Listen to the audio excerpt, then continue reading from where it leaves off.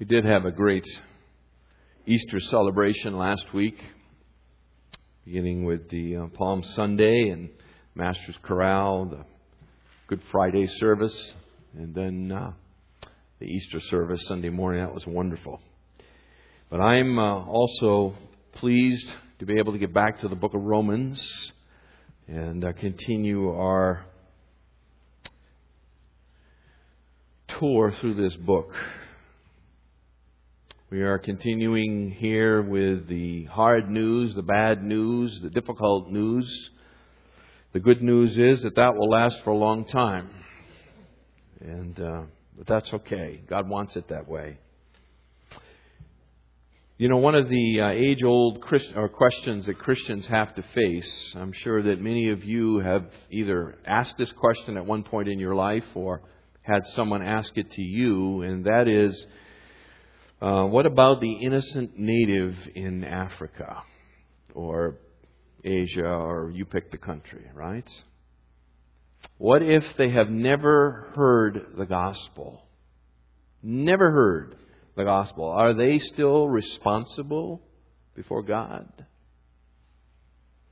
How can such people be expected to honor and glorify God if they've never heard about Him? They don't know Him. They don't know He's there.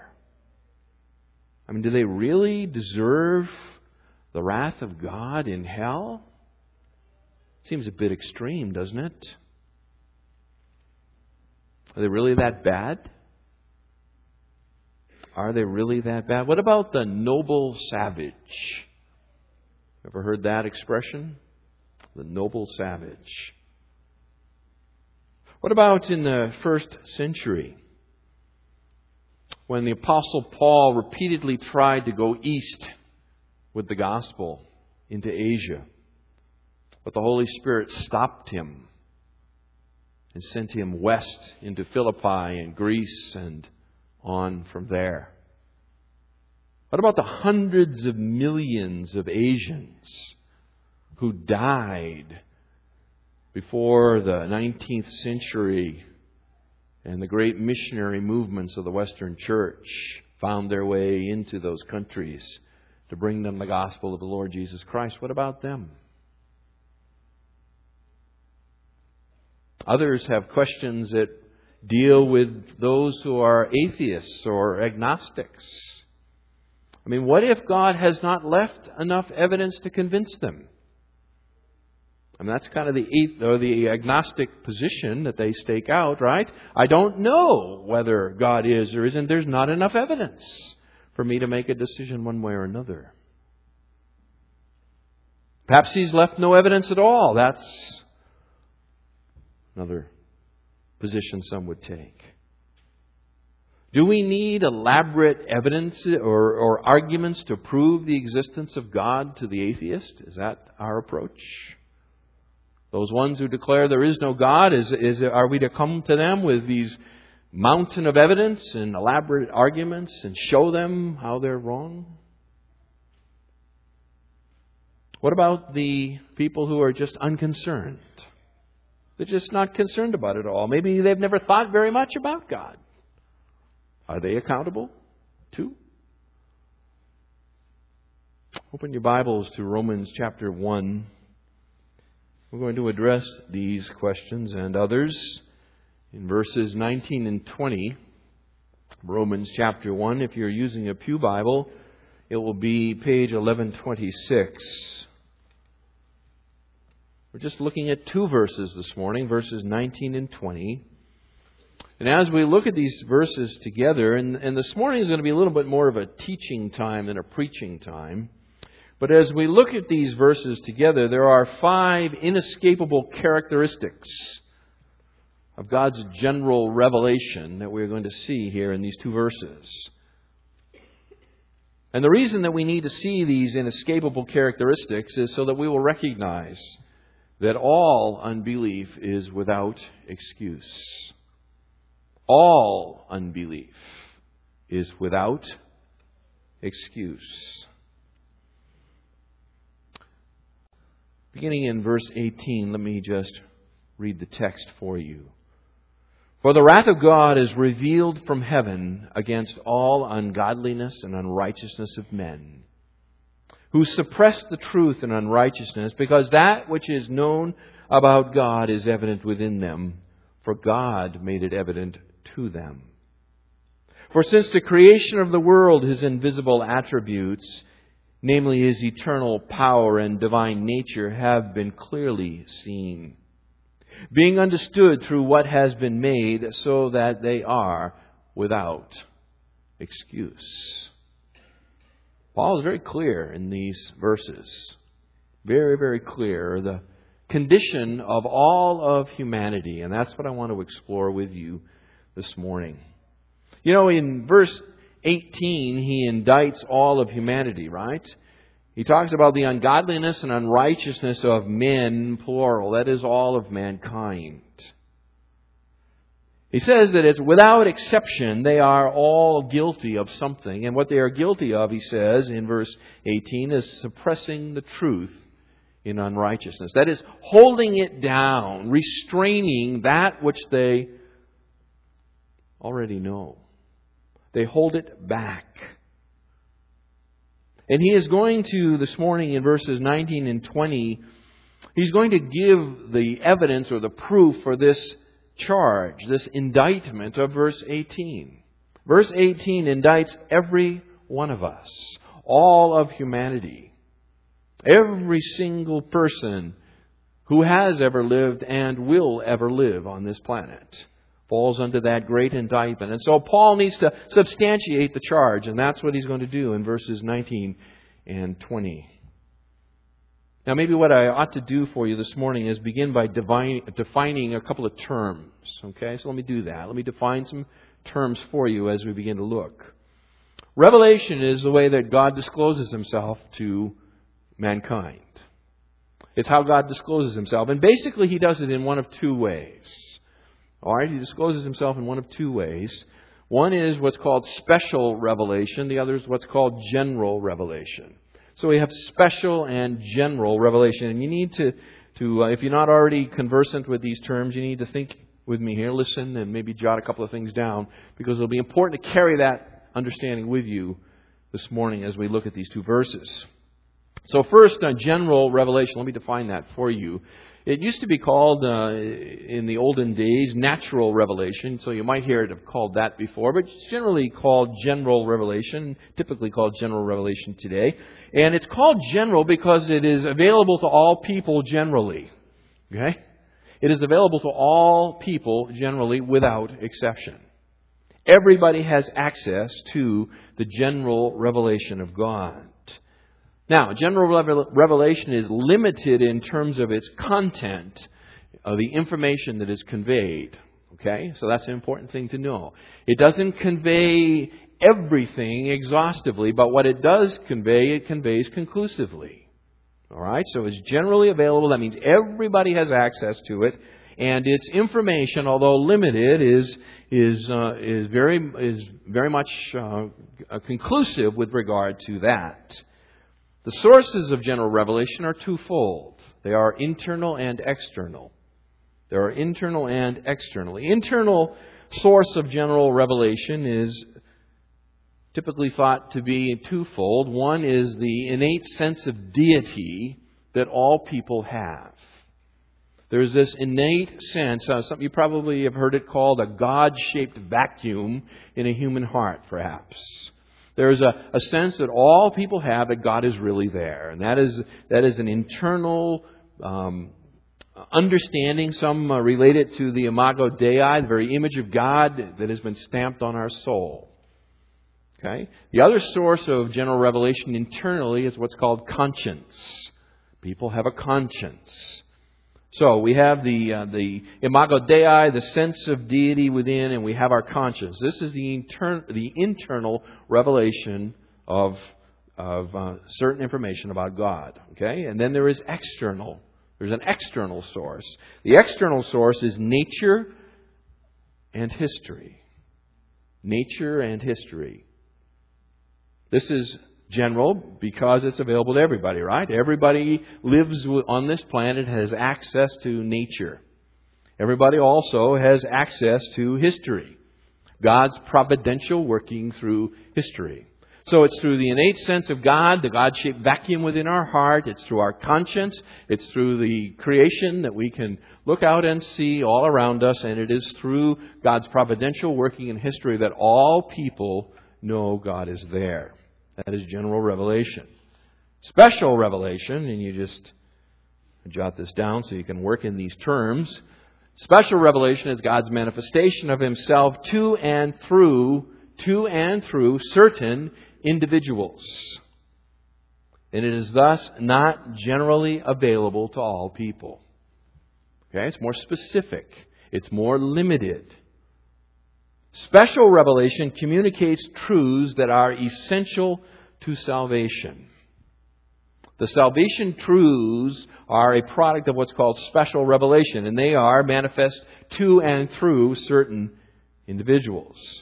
Things such as man's sinful predicament and God's gracious provision of a deliverer would be examples of special revelation that are not available to everybody at all times. There are two sources of special revelation. One is the incarnation, right? Jesus came and took on human flesh that we might know the Father. That's what John 1 says, right? He has explained Him. Literally, He has exegeted the Father, John 1:18. The other source, and since you and I weren't there to experience the incarnation, right, personally, the other source is God's spoken and written Word. It is God's spoken and written Word. So, two sources of the special revelation that comes of God. That is the incarnation of Jesus Christ and God's spoken and written Word. God is no longer speaking today. He has finished what He wanted to say, and He put down the pen and closed it at the end of Revelation. And so, for us today, if we want to know God's special revelation, it is available to you between the covers of your Bible. All right, so we've got those first things clarified. Now, we are looking this morning at general revelation. That's what verses 19 and 20 is all about. It is about general revelation. And as I said, there are 5 inescapable characteristics of general revelation that are given to us here in this text, and we need to understand these in order to understand the reason for Paul's indictment of all of mankind that say they suppress the truth and are thus guilty before their Creator. They are without excuse. So here they are. Number 1. Okay. Number 1 inescapable characteristic of general revelation is it is clear. It is clear. No one can miss it. Okay? Number 1, it's clear. Simple as that. For that which is known about God is evident within them, for God made it evident to them, drop down to verse 20, having been clearly seen. Okay? Now, we need to look at a point of grammar here. In verse 19, it says, because that which is known about God is evident within them. The preposition in, translated here in the New American Standard as within. And it is interpreted by some as talking about the knowledge of God that is innate within mankind. We said that general revelation is innate within us. There is a God-shaped vacuum in the human heart. And some would look to this verse to evidence that. All right? But I don't think that is what he's talking about here. I think verses 19 and 20 are very tightly woven together and then roll down into verses 21 to 23 where he is talking about idolatry and the creation. And so I think he is making a different point here in verse 19, and the preposition should not be translated as within but among. You might find that in the margin note if you use the New American Standard. They do it. I didn't check the other translations to see whether they do as well. But I think the better translation here is because that which is known about God is evident among them. Among them. Paul will talk about the innate sense of God within people. He will talk about conscience, but he will do that in chapter 2. Okay? So he will bring that point forward, but I think he waits to chapter 2 to do that. Here in chapter 1, I think he's talking about something else. I think what he is saying here is that that which is known about God is evident to all men. That is, that it is plainly visible to everybody. Plainly visible, it is evident among them. Among them. All right, question. How is that which is known about God evident among all men? How is that possible? How could this body of knowledge, and he hasn't described what it is for us yet, but this body of knowledge, how could it be possible that it is evident among all men? And we use the word men here. We are speaking generically of humanity, okay? So it's evident among all men, women, boys, girls, okay? All humanity. How is it that that which is known is evident among all people? Is it by random occurrence? Is that how it happens? If so, could somebody miss it? Is it just a random thing? You might see it, you might not see it. Like driving down the freeway, there's a big billboard on the side of the freeway. You might see it. You might be looking the other way, and you might not see it. Is that what he is talking about here? Well, look again, verse 19, and Paul will make sure that you understand that that which is known about God is evident among them. Why? For God has made it evident to them. God is actively involved. That's the point. God is actively involved in making this knowledge known. People see the evidence. They receive the knowledge because God makes sure that all people can and do. And that's huge. Okay, it's a very important point. And Paul labors it here so that we make sure we understand it. It's not just like a billboard on the side of the freeway that you may or may not see. It's like you're surrounded with billboards, okay? They're all around you, they're above you, they're below you, and they speak to you, all right? They cry out to you. You cannot miss it. You cannot miss it. Down in verse 20, we pointed it out already, they have been clearly seen. And he says it again. They have been clearly seen. It's interesting there, by the way, Paul uses a literary device called an oxymoron.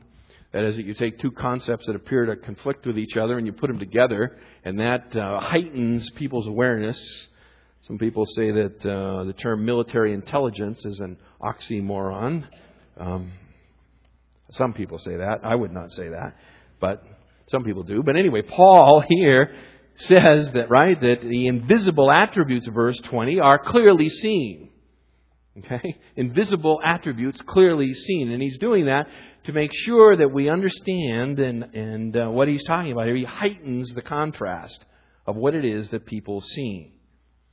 God has not hidden the evidence. He's not strewn it about sparingly. He's extravagantly put it on full display. The evidence of God is on full display. Where? Where is it on full display, right? And based upon this evidence, what is it that all men know about God? Where is it on display? What is the evidence? And what is it that people know about God? These are questions we need to answer. Well, it's first clear, we've said, but let me keep working here. Second characteristic, after clear, is that it is confined or limited. It is confined or limited in its scope. Verse 20, for since the creation of the world, His invisible attributes, His eternal power and divine nature have been clearly seen. Beginning the verse here with for ties it tightly into verse 19. That's what leads me to believe, by the way, in verse 19 that the preposition should be translated among and not within. He's talking about creation. He's talking about creation, and creation is widely available among all of humanity. What he's saying is that humanity clearly knows God through His creation. Okay? In a short sentence, that's what he's talking about. Humanity clearly knows God through His creation. That's why all people, Paul can say very confidently that all people know God. Because all people are exposed to His creation. Isn't that true? And so even though the Apostle Paul turned west, not east, and for a couple of hundred, well, more than a couple of hundred years, whatever it was, 1,800 years, The East did not have the access to the gospel that the West has. Still, the people in the East clearly knew God, or at least something about Him. Now, it says, since the creation of the world, verse 20, His invisible attributes have been clearly seen. His invisible attributes. What are these invisible attributes? Well, we have an appositional phrase here, His eternal power and divine nature. That's why when I read the text for you, I said, since the beginning of the creation of the world, His invisible attributes, namely His eternal power and divine nature, have been clearly seen. What Paul is doing is defining for us here the very limited or confined nature of the general revelation. There are two things that people know about God. Okay, His eternal power, and they know about His divine nature. That's what they know. They know about His eternal power, and they know about His divine nature. Everybody knows that. What is eternal power? Eternal power refers to God's sovereign power of creation and the providence by which He sustains it and controls it. Okay, so it's talking about God's sovereign creative power and by which He brought everything into existence and by which He now sustains and controls that which He has brought into existence. That is His eternal power. For example, Genesis chapter 8, verse 22, we are told there in the Word of God that while the earth remains, seed time and harvest, cold and heat, summer and winter, day and night shall not cease. That is, that all humanity knows about these things, right? They know that it gets cold in the winter, it gets hot in the summer. They know that there is, the sun sets and it is night, and then the sun comes up and it is day. Everybody knows these kinds of things. They know that there is a time to plant and there is a time to harvest, right? These things are known everywhere by all people. And these realities point to the sovereign Creator. Turn with me to Isaiah chapter 40. Let me show you how the prophet Isaiah picks up on this. Isaiah 40, page 722 in that Pew Bible. Isaiah 40, verse 21. The prophet Isaiah will leverage off of this reality as he speaks to the nation. Isaiah chapter 40, verse 21. Do you not know? Have you not heard? Has it not been declared to you from the beginning? Have you not understood from the foundations of the earth? You see, he's making the same argument. It is He who sits above the vault of the earth, and its inhabitants are like grasshoppers, who stretch out the heavens like a curtain and spreads them out like a tent to dwell in. He it is who reduces rulers to nothing, who makes the judges of the earth meaningless. Scarcely have they been planted, scarcely have they been sown, scarcely has their stalk taken root in the earth, but He merely blows on them and they wither, and the storm carries them away like stubble. What He's saying is that governments rise and governments fall. Leaders come and leaders go. To whom then will you liken me, that I should be His equal, says the Holy One? Lift up your eyes on high and see who has created these stars. The one who leads forth their host by number. He calls them all by name.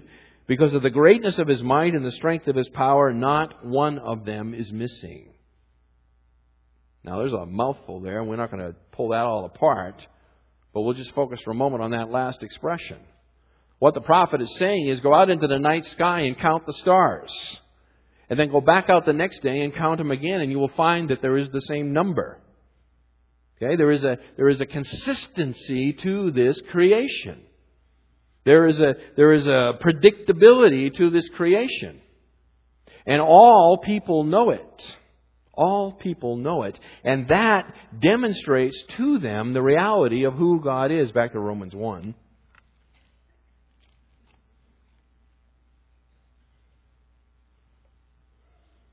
Paul kind of leverages off this concept as well in Acts 17, verse 28, when he is speaking there to the Athenians. He says, for in Him, that is in God, we live and move and exist. As even some of your own prophets have said, for we also are His offspring. That is, we are dependent upon this sovereign Creator who created us and sustains us. We know about His eternal power. Secondly, we know about His divine nature. We know about His divine nature. Now, this term appears to refer to sort of the sum of all of God's glorious attributes that are revealed in creation. This is a creation argument that he's making here. Things like God's kindness, His faithfulness, and His graciousness would be examples of the divine attributes of God that are revealed through creation. Again, Paul leverages off of this. Acts 14, verses 15 through 17. When there the pagans are trying to worship he and Barnabas, he says, "Men, why are you doing these things? We are also men of the same nature as you and preach the gospel to you in order that you should turn from these vain things to a living God who made the heavens and the earth and the sea and all that is in them. And in the generations gone by, He permitted all the nations to go their own ways, and yet He did not leave Himself without witness. In that He did good and gave rains from heaven and fruitful seasons, satisfying your hearts with food and gladness." That is, God sends the rain, right? Seed time and harvest. People plant according to the calendar, right? The seasonal calendar, and they know that God will send certain amounts of rain at certain times. The sun will shine and warm the earth. The seeds will sprout and bring forth the plant that will yield the grain to feed their bellies. And they know this. This points them to their Creator. So,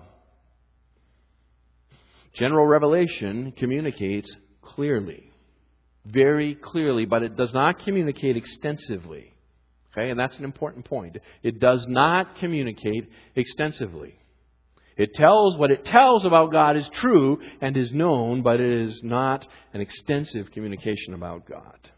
And that's only kind of logical, because if it was an extensive communication leading unto salvation, we could bring all the missionaries home, couldn't we? Because creation exists everywhere. So it doesn't communicate with regard to salvation. We said that before. It doesn't tell us. Some of the invisible attributes of God are not detailed for us, such as the fact that He is triune. The triune God is not revealed in creation. That He would send His only begotten Son as a deliverer is not revealed in creation. That the deliverer would die as a substitutionary atonement and then rise on the third day to lead His people to glory is not revealed in the creation. Okay, so there's much that is not revealed, but there are those things that are revealed, and they're revealed clearly. So it's clear, it's confined. Third, it is constant. It is constant.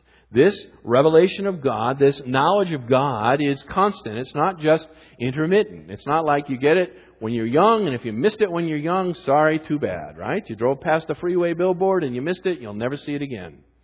Okay, it's not that way. It is constant.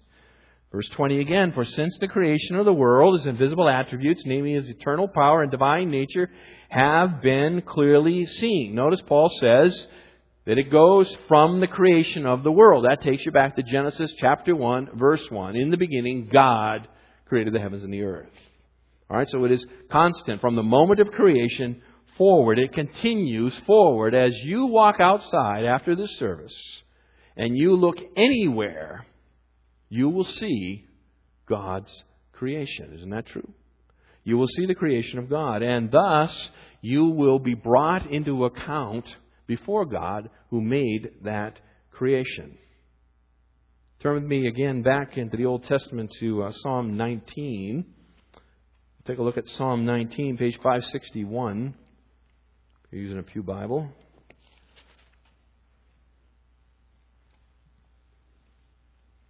David, the psalmist, speaks of these things. Psalm 19, verses 1 through 6. Actually, Psalm 19 is a tremendous psalm because verses 1 through 6 talk about God's general revelation, and then verses 7 through the end, we're going to talk about God's special revelation. So you've got both special and general revelation right there in one psalm. Would have preached this psalm, but it's not part of Romans, so but we'll refer to it. Psalm 19, all right?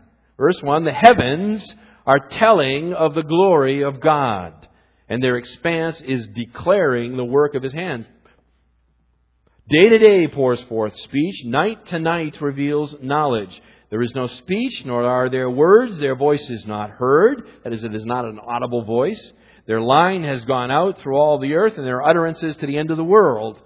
In them He has placed a tent for the sun, which is as a bridegroom coming out of his chamber. It rejoices as a strong man to run his course. Its rising is from one end of the heavens, and its circuit to the other end of them, and there is nothing hidden from its heat. The idea here is when it talks about a strong man, the bridegroom coming out of his chamber, this is the guy on his way to pick up his bride, okay? Nothing's going to hold him back. That's the point. Okay, it's the wedding day, and he's ready to get her. And so nothing is going to interfere and stop him, and that's the way the sun is, isn't it? Nothing prevents the sun from rising day by day. Now, there may be tremendous cloud cover, okay, but it still rises. All right, and that's the point that the psalmist makes here in Psalm 19. Go back to Romans. Same idea. There is a constant revealing of this knowledge of God.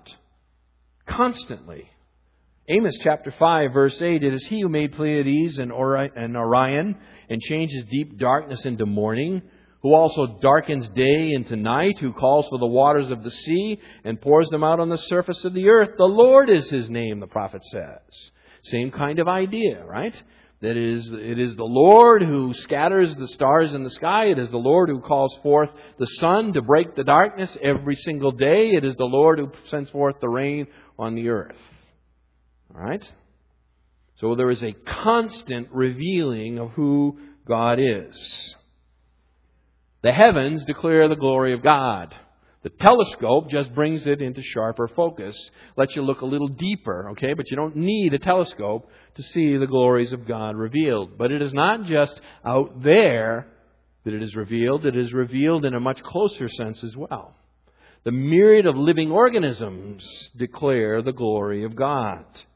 All that inhabits this planet, including you and I, God's highest creation.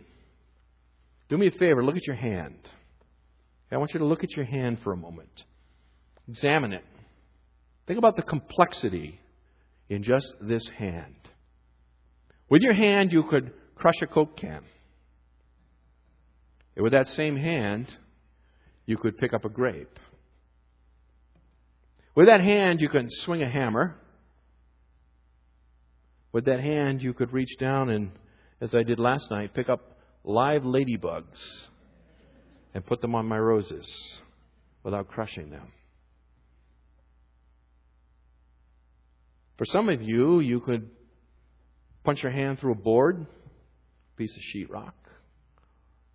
With that same hand, you could caress the face of your child or your grandchild. It's an amazing thing, isn't it? Touch your fingers. Sensitive to heat, cold, pleasure, pain. It's all right there, right before you, in your hand, if you will but stop and think about it. Where did it come from? What does it tell you? Paul says it tells you that there is a God, and not just a God, the God. We need to clarify that, by the way, there in verse 19, so in case someone comes up to me afterwards. Because that which is known about God, not a God, not a higher power, not an unknown God, God is known about God, is evident among us. Okay? So together, these expressions, this idea of His eternal power and His divine nature, communicate something about who God is that all men see and understand.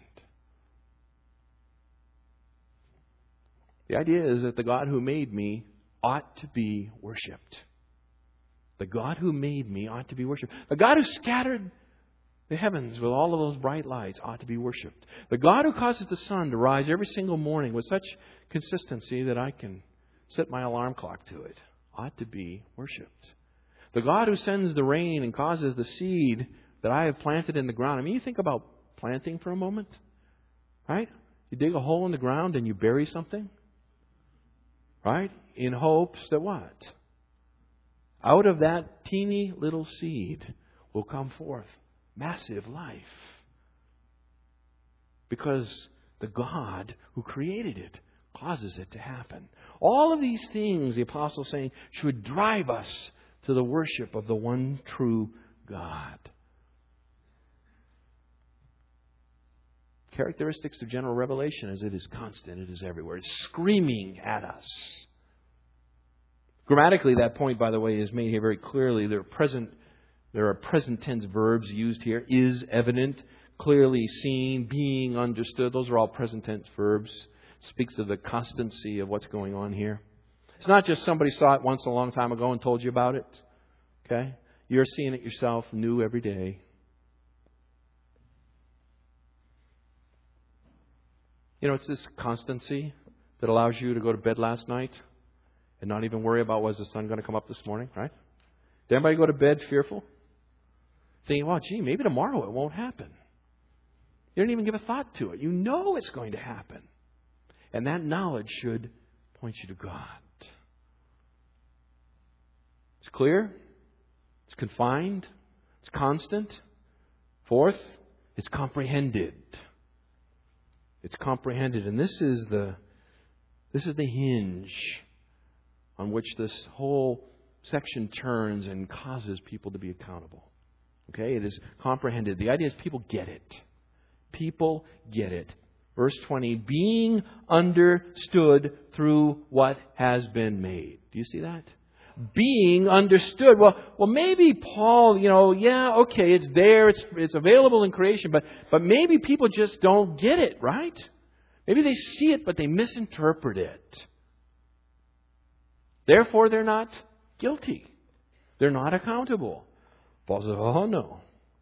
No. See, God made it evident to them. God makes sure that it is understood, that it is comprehended. They get it. The idea here is that their entire mental and moral being comes to play in this. Okay, this is not just a little passing thing. Implicit in this that is clearly understood is the idea of contemplation. People contemplate the creation. They contemplate it. They not only notice it, they analyze it. And they draw conclusions from it. It's all part of being understood. But see, their sin lies not in that they draw incorrect conclusions.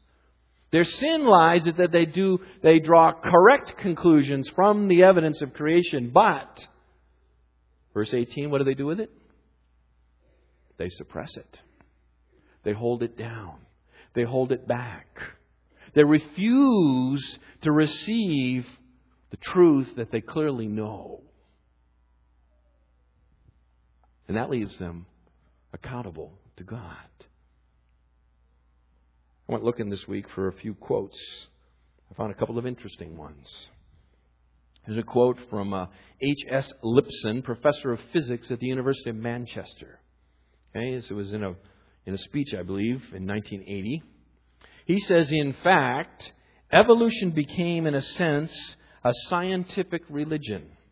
Almost all scientists have accepted it, and many are prepared to bend their observations to fit in with it.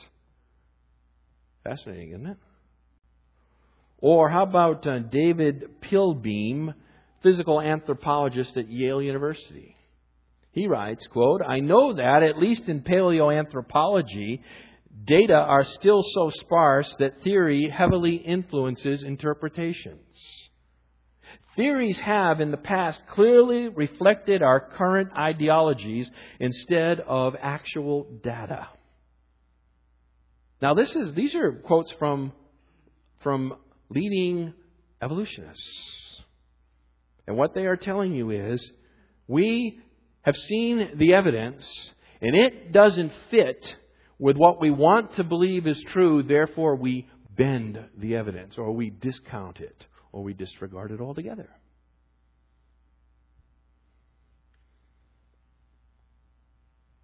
For since the creation of the world, His invisible attributes, namely His eternal power and divine nature, have been clearly seen, being understood through what has been made. They know the truth. They know the truth. But they suppress it. They hold it down.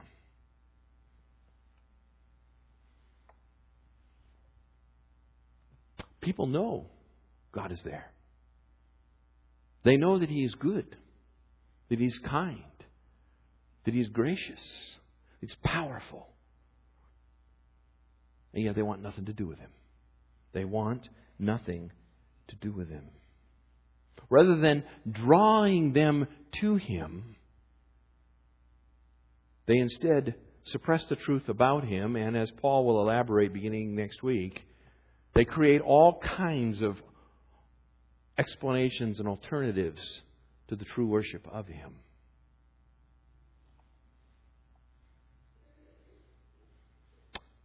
Revelation of God in nature is clear. It is confident or confined or limited. It is constant. It is comprehended. And all people distort it and therefore are guilty before their Creator. By the way, we're not just talking about people out there, right? We're talking about you. We're talking about me. Same predicament. Before the Lord Jesus Christ redeemed you and changed your way of thinking, completely made you new, this is exactly the state you were in too. And that leads us to the fifth inescapable characteristic of general revelation. It is condemnatory. It is condemnatory. The end of verse 20. So that they are without excuse. So that they are without excuse.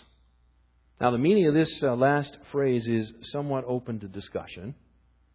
Some commentators, and good commentators, believe that it is expressing result. Result, meaning that God is there. He has revealed Himself clearly. People clearly see Him. People clearly understand who He is. But they refuse Him. So the result is they are without excuse and condemned. Okay, and there are many fine commentators that think that that's the point he's making here. Others say that no, it is not expressing result. It is expressing purpose. It is expressing purpose. God is there. God has clearly revealed Himself. Mankind has clearly seen Him. Mankind clearly understands who He is. Mankind clearly suppresses that truth for the purpose that all of them will be without excuse, guilty. That God provides general revelation in order to make all the sons of Adam condemned, to bring them under condemnation. I happen to be persuaded that is what he's saying here. So let me offer you my evidences. And then let's talk about the significance of that. Grammatically, the construction here, and I don't get too much into it, but the preposition ace used with the infinitive verb in the Apostle Paul's writings, it's used I think 49 times, and it is weighted towards purpose, not result. So the grammatical construction here is weighted towards purpose.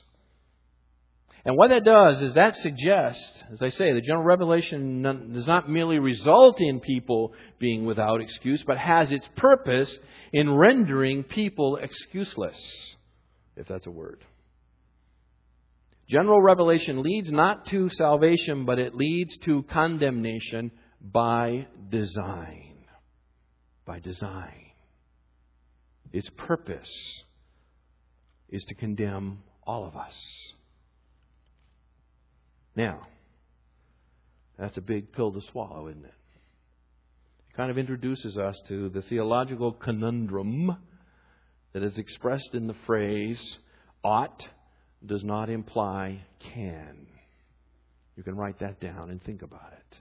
Ought does not imply can. Just because we are responsible to do something does not mean we are able to do that for which we are responsible.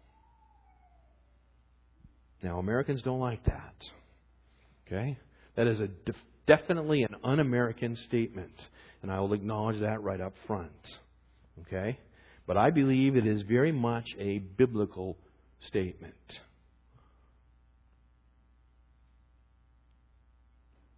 Unbelievers ought not to sin. Would you grant me that?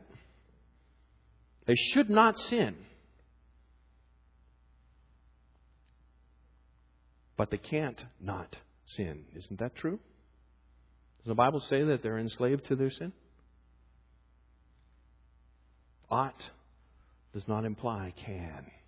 What you should do in the eyes of God does not mean that that's what you can do. Therefore, you need a Savior.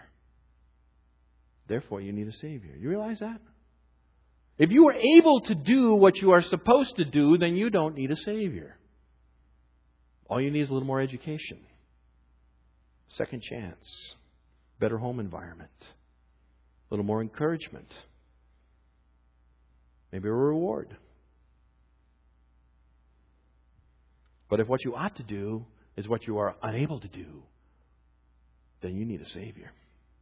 You need someone to step in for you who can do it for you. General revelation, beloved, exposes the blackness of people's hearts. That's what it does. That's what it does. It exposes the unbelief that resides deep within their heart. Deep within yours and deep within mine. Every single one of us know the true God. And we have always known Him in this limited way. Yet we refused Him. Because deep down within our soul, we hate Him. We hate Him. That puts everybody under condemnation. Understand that? That makes the whole world accountable to God. Condemned, back to verse 18. It justifies the wrath of God being revealed from heaven against all ungodliness and unrighteousness of men who suppress the truth and unrighteousness. Why is God angry? The answer is very simple. He's angry because we all deserve His anger. And lest you think that maybe you don't, He has given you this evidence that merely exposes the deepness and darkness of your unbelief.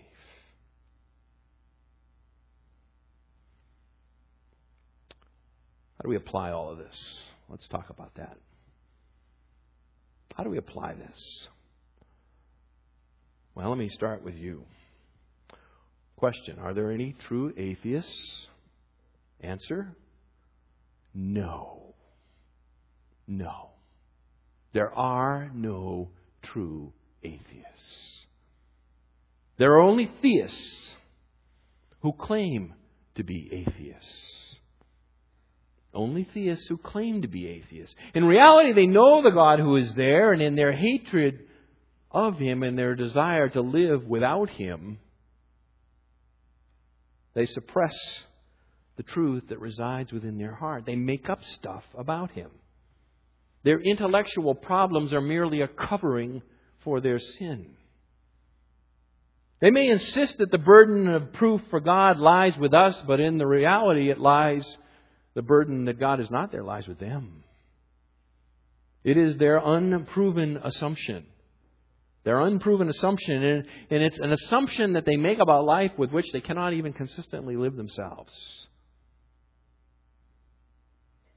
Tell you that this universe is by random chance, yet they live a life based upon its constancy. They get up in the morning and they squeeze the toothpaste tube. They do so with the expectation that something will come out.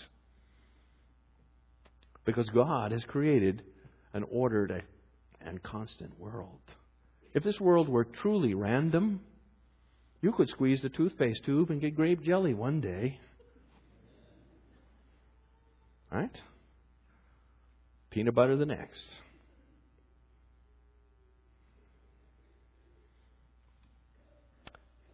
great apologist, gone on to be with the Lord in the earlier part of the 20th century, Cornelius Van Til, used an illustration to talk about this.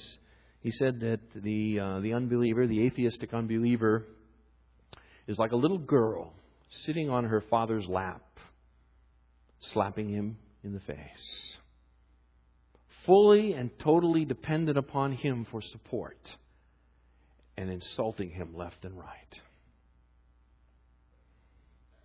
Are there any true atheists? Not a chance. What about the innocent native in Africa?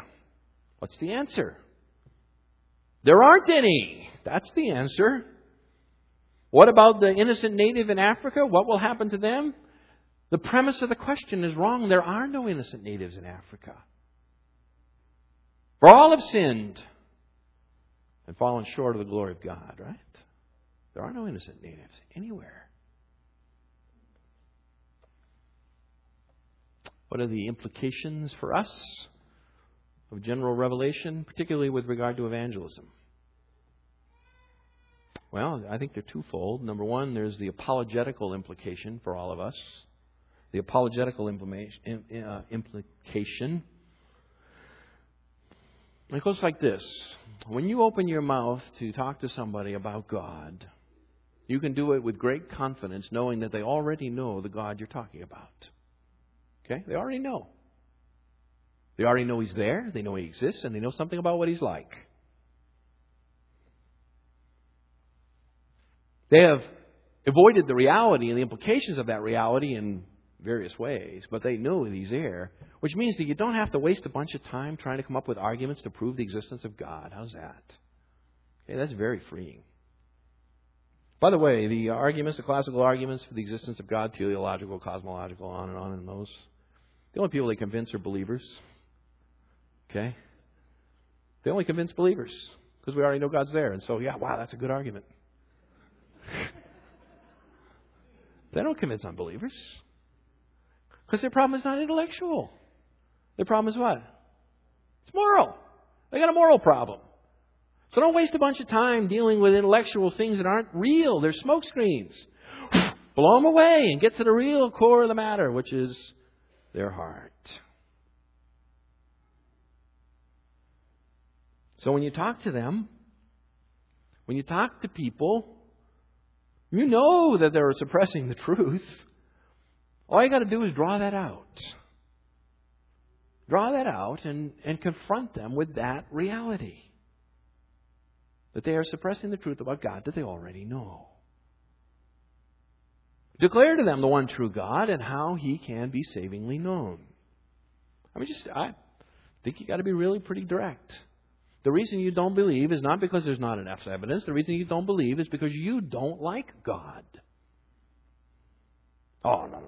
If I had enough evidence. No. It's not an evidence problem. It's a belief problem. It's a heart problem. You hate Him. You hate Him. So there's a tremendous apologetical advantage.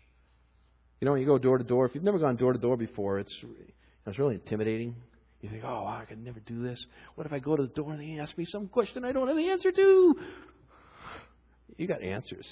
You got all kinds of answers. You got the true answers. The person behind the other door, they don't know anything. You know, they'll put up some defense, and once in a while you meet somebody with, has got kind of an academic pedigree, and they might have a little more elaborate defense than somebody else, but it's all the same stuff. Just blow it away and get to the real heart of the issue. That's why that stripe is on the front there, you know. It's like SeaWorld. That's the splash zone, so stay outside that, you know.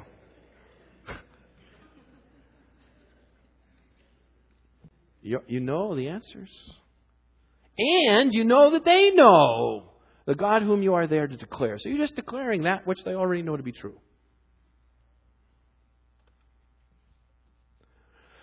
Final implication, I think, with regard to evangelism for this is there's a sense of urgency here.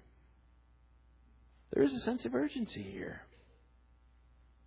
All the world lies guilty and condemned without excuse. Their only hope of redemption lies not in general revelation. They're not going to get it from the stars. They're not going to get it from the contemplation of the hand or their navel. They're going to miss the one true God, and they are guilty and are on their way to hell. Because there is salvation in no one else, because there is no other name under heaven given among men by which we must be saved. They need to hear that redemption comes only through Jesus Christ. So there is a sense of urgency that attaches to this knowledge. Locally and internationally, we need to tell people. The missionary endeavor of the church is essential. You know, earlier in the service we read from Revelation 4, right? It was a grand and glorious place. We're all going to be there. Most of you are going to be doing, I think, what you're doing now, singing and worshiping. I'm the guy who's out of a job. You know, I don't have anything more to say when we get there. Well, you know, and it'd be great to be there now, wouldn't it? But He left us here because we got a purpose. We got a reason. We got something to do.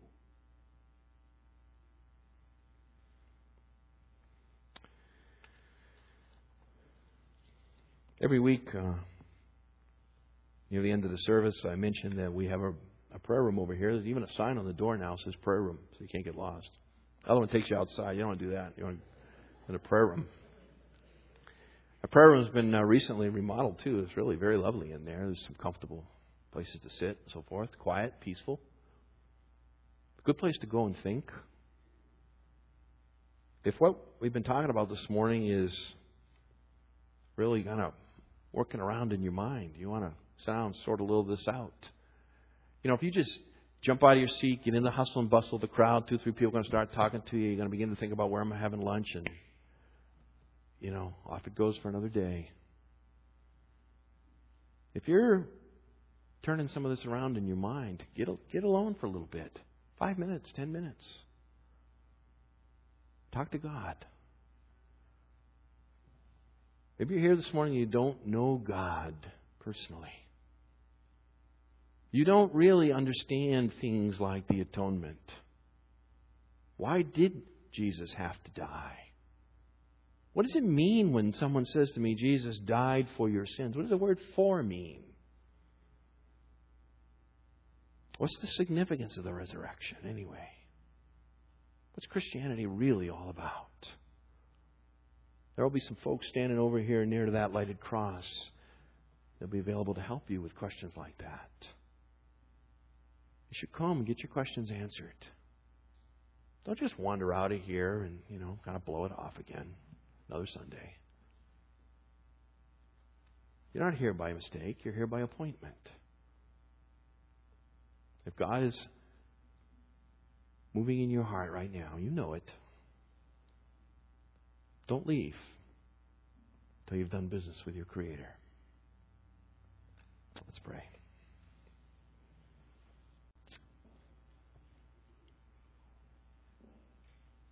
Our Father and our God, we have been rendered without excuse, guilty as charged,